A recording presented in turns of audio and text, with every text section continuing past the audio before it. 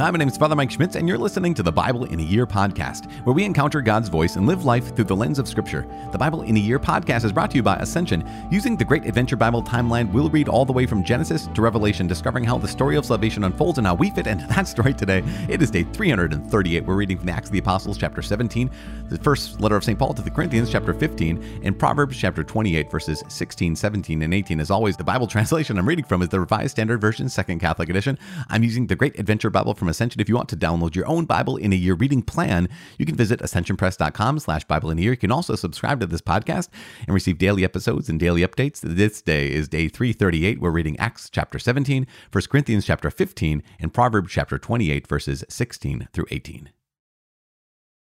The Acts of the Apostles, chapter 17. The uproar in Thessalonica. Now when they had passed through Amphipolis and Apollonia, they came to Thessalonica, where there was a synagogue of the Jews. And Paul went in, as was his custom, and for 3 weeks he argued with them from the Scriptures, explaining and proving that it was necessary for the Christ to suffer and to rise from the dead, and saying, "This Jesus, whom I proclaim to you, is the Christ."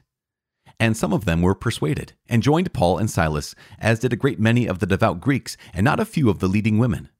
But the Jews were jealous, and taking some wicked fellows of the rabble, they gathered a crowd, set the city in an uproar, and attacked the house of Jason, seeking to bring them out to the people. And when they could not find them, they dragged Jason and some of the brethren before the city authorities, crying, "These men who have turned the world upside down have come here also, and Jason has received them, and they are all acting against the decrees of Caesar, saying that there is another king, Jesus." And the people and the city authorities were disturbed when they heard this. And when they had taken security from Jason and the rest, they let them go. Paul and Silas in Beroea. The brethren immediately sent Paul and Silas away by night to Beroea. And when they arrived, they went into the Jewish synagogue. Now these Jews were more noble than those in Thessalonica, for they received the word with all eagerness, examining the Scriptures daily to see if these things were so. Many of them therefore believed, with not a few Greek women of high standing as well as men. But when the Jews of Thessalonica learned that the word of God was proclaimed by Paul at Beroea also, they came there too, stirring up and inciting the crowds. Then the brethren immediately sent Paul off on his way to the sea, but Silas and Timothy remained there. Those who conducted Paul brought him as far as Athens, and receiving a command for Silas and Timothy to come to him as soon as possible, they departed. Paul in Athens. Now, while Paul was waiting for them at Athens, his spirit was provoked within him as he saw that the city was full of idols. So he argued in the synagogue with the Jews and the devout persons, and in the marketplace every day with those who chanced to be there. Some also of the Epicurean and Stoic philosophers met him, and some said, "What would this babbler say?" Others said, "He seems to be a preacher of foreign divinities, because he preached Jesus and the resurrection."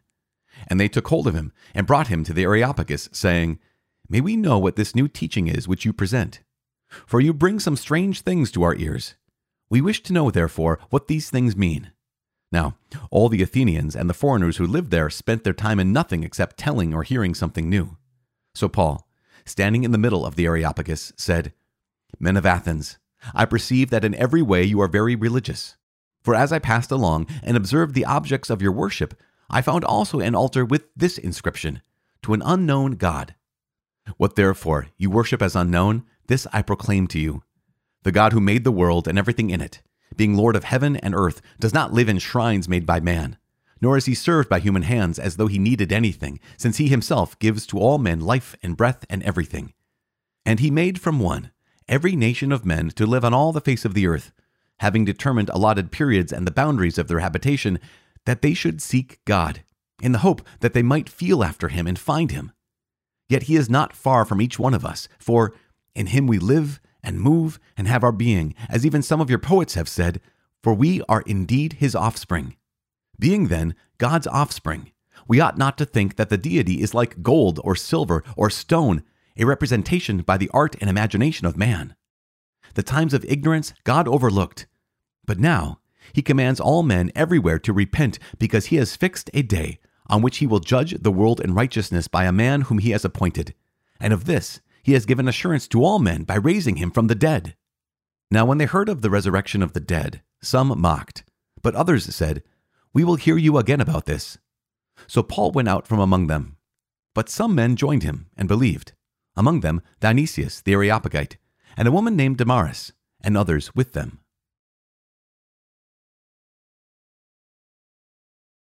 The first letter of St. Paul to the Corinthians, chapter 15, the resurrection of Christ. Now, I would remind you, brethren, in what terms I preached to you the gospel, which you received, in which you stand, by which you are saved, if you hold it fast, unless you believed in vain. For I delivered to you, as of first importance, what I also received, that Christ died for our sins in accordance with the Scriptures, that he was buried, that he was raised on the third day in accordance with the Scriptures, and that he appeared to Kepha, then to the 12. Then he appeared to more than 500 brethren at one time, most of whom are still alive, though some have fallen asleep. Then he appeared to James, then to all the apostles. Last of all, as to one untimely born, he appeared also to me. For I am the least of the apostles, unfit to be called an apostle, because I persecuted the church of God. But by the grace of God, I am what I am, and his grace toward me was not in vain. On the contrary, I worked harder than any of them, though it was not I, but the grace of God which is in me. Whether then it was I or they, so we preach, and so you believed. The resurrection of the dead. Now, if Christ is preached as raised from the dead, how can some of you say that there is no resurrection of the dead? But if there is no resurrection of the dead, then Christ has not been raised. If Christ has not been raised, then our preaching is in vain, and your faith is in vain. We are even found to be misrepresenting God, because we testified of God that he raised Christ, whom he did not raise, if it is true that the dead are not raised. For if the dead are not raised, then Christ has not been raised. If Christ has not been raised, your faith is futile, and you are still in your sins. Then those also who have fallen asleep in Christ have perished. If for this life only we have hoped in Christ, we are of all men most to be pitied. But in fact, Christ has been raised from the dead, the first fruits of those who have fallen asleep. For as by a man came death, by a man has come also the resurrection of the dead. For as in Adam all die, so also in Christ shall all be made alive. But each in his own order, Christ the first fruits, then at his coming those who belong to Christ. Then comes the end, when he delivers the kingdom to God the Father after destroying every rule and every authority and power. For he must reign until he has put all his enemies under his feet. The last enemy to be destroyed is death. For God has put all things in subjection under his feet. But when it says, all things are put in subjection under him, it is plain that he is accepted who put all things under him. When all things are subjected to him, then the Son himself will also be subjected to him who put all things under him, that God may be everything to every one. Otherwise, what do people mean by being baptized on behalf of the dead? If the dead are not raised at all, why are people baptized on their behalf? Why am I in peril every hour? I protest, brethren, by my pride in you, which I have in Christ Jesus our Lord, I die every day. What do I gain if, humanly speaking, I have fought with beasts at Ephesus? If the dead are not raised, let us eat and drink, for tomorrow we die. Do not be deceived. Bad company ruins good morals. Come to your right mind and sin no more. For some have no knowledge of God. I say this to your shame. The resurrection of the body. But someone will ask, how are the dead raised? With what kind of body do they come? You foolish man. What you sow does not come to life unless it dies. And what you sow is not the body which is to be, but a bare kernel, perhaps of wheat or of some other grain. But God gives it a body as he has chosen, and to each kind of seed its own body. For not all flesh is alike, but there is one kind for men, another for animals, another for birds, and another for fish. There are celestial bodies, and there are terrestrial bodies. But the glory of the celestial is one, and the glory of the terrestrial is another. There is one glory of the sun, and another glory of the moon, and another glory of the stars. For star differs from star in glory. So is it with the resurrection of the dead. What is sown is perishable. What is raised is imperishable. It is sown in dishonor. It is raised in glory. It is sown in weakness. It is raised in power. It is sown a physical body. It is raised a spiritual body. If there is a physical body, there is also a spiritual body. Thus it is written, the first man, Adam, became a living soul. The last Adam became a life-giving spirit. But it is not the spiritual which is first, but the physical, and then the spiritual. The first man was from the earth, a man of dust. The second man is from heaven. As was the man of dust, so are those who are of the dust. And as is the man of heaven, so are those who are of heaven. Just as we have borne the image of the man of dust, we shall also bear the image of the man of heaven. I tell you this, brethren, flesh and blood cannot inherit the kingdom of God, nor does the perishable inherit the imperishable. Behold, I tell you a mystery. We shall not all sleep, but we shall all be changed in a moment, in the twinkling of an eye, at the last trumpet. For the trumpet will sound, and the dead will be raised imperishable, and we shall all be changed. For this perishable nature must put on the imperishable, and this mortal nature must put on immortality. When the perishable puts on the imperishable, and the mortal puts on immortality, then shall come to pass the saying that is written, Death is swallowed up in victory. O death, where is your victory? O death, where is your sting? The sting of death is sin, and the power of sin is the law. But thanks be to God, who gives us the victory through our Lord Jesus Christ.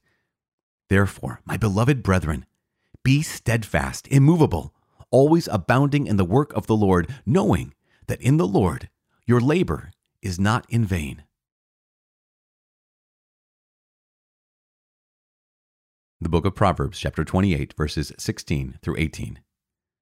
A ruler who lacks understanding is a cruel oppressor, but he who hates unjust gain will prolong his days. If a man is burdened with the blood of another, let him be a fugitive until death. Let no one help him. He who walks in integrity will be delivered, but he who is perverse in his ways will fall into a pit.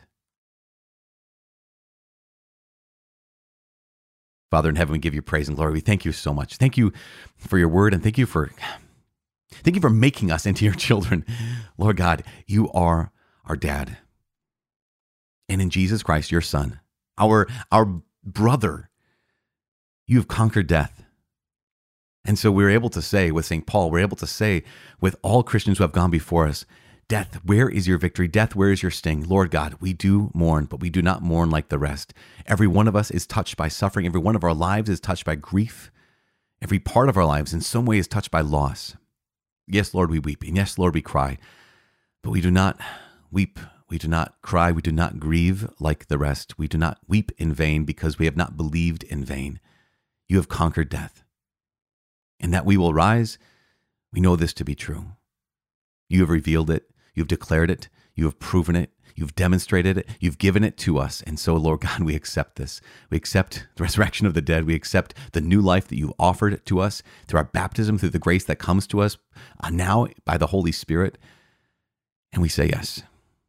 Help us to grieve well. Help us to weep well. Help us to experience loss well. Be with us in our grief, Lord God. And be with us at the hour of our death. In Jesus' name we pray.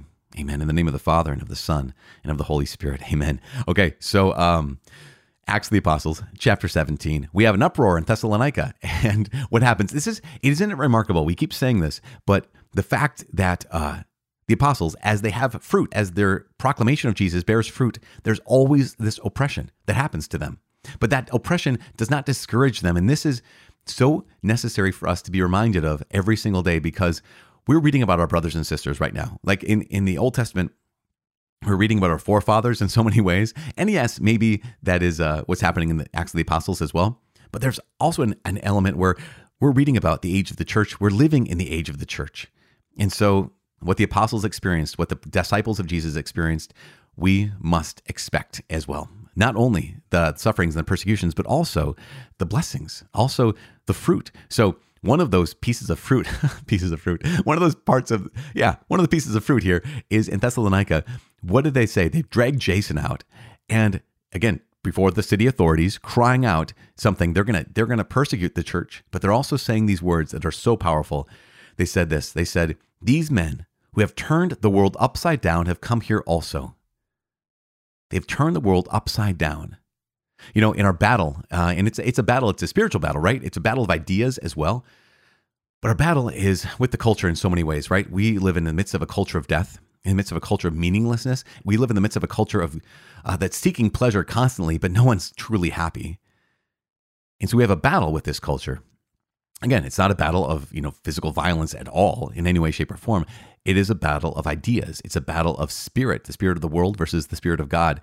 It is a spiritual battle, right, between principalities and powers. And our call as Christians is to live in such a way that what they would say about us is what they said about Jason and Paul and the other disciples. They have turned the world upside down. Am I living in such a way that if people saw how I lived, they would say, you are living upside down. You're living backwards. You're living so differently than the rest of us. That's why you're so joyful. That's why you're so different. That's why you take care of people who need to be taken care of. And yet, what is the great desire of so many Christians is I just want to fit in. I just want to be like everyone else. The truth is, if I'm like everyone else, then I'm not like Jesus. If I'm like everyone else, then I'm not living like a saint.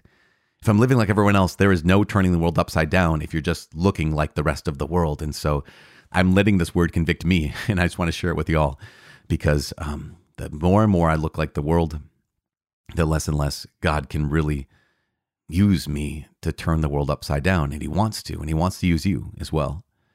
Here's Paul. He goes on to Athens, right? And in Athens, we already heard the story. He goes to the Areopagus, which is, Mars Hill.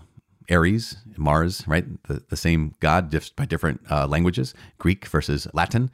And I love this. This is very interesting. People go to the Areopagus because they wanted to hear new ideas. Now, all the Athenians and the foreigners who lived there spent their time in nothing except telling or hearing something new. And so here's Paul. He's got some new information. Talks about Jesus, talks about the resurrection of the body. Now, this is one of the reasons why those at the Areopagus ridiculed him or mocked him, is because they would believe that human beings, you're not your body. They would believe human beings, no, you're just a spirit, and the body's your cage. And when St. Paul talks about the resurrection of the body, that would go directly against Greek thought, which is remarkable because in 1 Corinthians 15, we have this massive proclamation of St. Paul saying that the resurrection is real, that essentially, this is one of the things we believe. You are your body. You are your soul. That what a human being is body, soul combined, right? The body, soul duality. You're an embodied soul or you're an ensouled body. And this is so important for us because just like St. Paul had to proclaim to the church in Corinth, and just like St. Paul had to proclaim to the church or the people in Athens, you are your body. And the body you have is actually your body. The body you have is the right body. How is that countercultural? It was countercultural when St. Paul first said it. It's countercultural when the church first declared it. And apparently, now in our day, it is once again countercultural, but it is the truth. As St. Paul goes on to say, he says, if Christ has not been raised from the dead, then our faith is in vain. There was a movement in Christianity in the last, 50 to 150 years that actually said, well, Jesus only was raised from the dead in the hearts of the disciples. He didn't really physically rise from the dead. And it wouldn't even matter if he didn't physically rise from the dead. I would still be a Christian. Well, that is going directly against what St. Paul declares today. He says in chapter 15, verse 17, if Christ has not been raised, your faith is futile. I think I said when I read it, I said futile because that's even more powerful, right? If Christ has not been raised, your faith is futile and you are still in your sins. But in verse 20, in fact, Christ has been raised from the dead, the first fruits of those who have fallen asleep. One of the realities, of course, it says here that the last enemy to be destroyed is death. And at the end of this chapter 15, we have that incredibly beautiful, beautiful proclamation that says, behold, I tell you a mystery. We shall not all sleep, meaning that God's going to come at some point. Not everyone is going to die, but we shall all be changed in a moment, in the twinkling of an eye at the last trumpet. For the trumpet will sound, and the dead will be raised imperishable, and we shall be changed. For this perishable nature must put on the imperishable. But then he goes on to say that everyone's going to be able to cry out, death is swallowed up in victory. O death, where is your victory? O death, where is your sting? Here's Jesus, who's the first fruits of those who have fallen asleep. So what Jesus' resurrected body looked like is what our bodies will share in. So Jesus had a physical body, right? A physical body that could be touched, a physical body that would eat food, a physical body that could be one place and then be in another place. It had this alacrity, it had this movement, it could pass through walls, it could do all these incredible things. And St. Paul, one of the things he's saying is that all those things that were true about Jesus' resurrected body will be true about your resurrected body. And the recreation, the redemption, the resurrection of the world in so many ways. because that is the Christian belief, is that heaven is not just a spiritual place. Heaven is going to be all of creation renewed and redeemed. So your physical body, resurrected from the dead, will need a physical place to abide. And that is this mystery that eye has not seen and ear has not heard and has not entered into the imagination, the mind of man, what God has prepared for those who love him, which means what God has prepared for you. God will raise your body from the dead. Hopefully, it is to glory, because that's clear in Scripture as well. Everyone will be raised, some to everlasting shame and horror, that's in the book of Daniel, and some others to be an everlasting sign of God's glory, to glorify God in your body for the rest of eternity. It's so good. Isn't that incredible? Oh my gosh, what a gift we have been given in Jesus. We no longer need to fear death. We no longer need to grieve like the rest. We do grieve because we love people. And when they're taken from us, then it's proper to weep. It's proper to grieve. But we don't grieve like those who have no hope. We grieve as those who know that death is not the end. That's why death no longer has the sting that it used to have. My gosh, you guys, what a gift. I'm praying for you. I'm praying that one day, if we don't meet in this life, that we're able to meet literally face to face in the resurrected flesh, in God's presence in heaven. So I am praying for you. Please pray for me. My name is Father Mike. I cannot wait to see you tomorrow. God bless.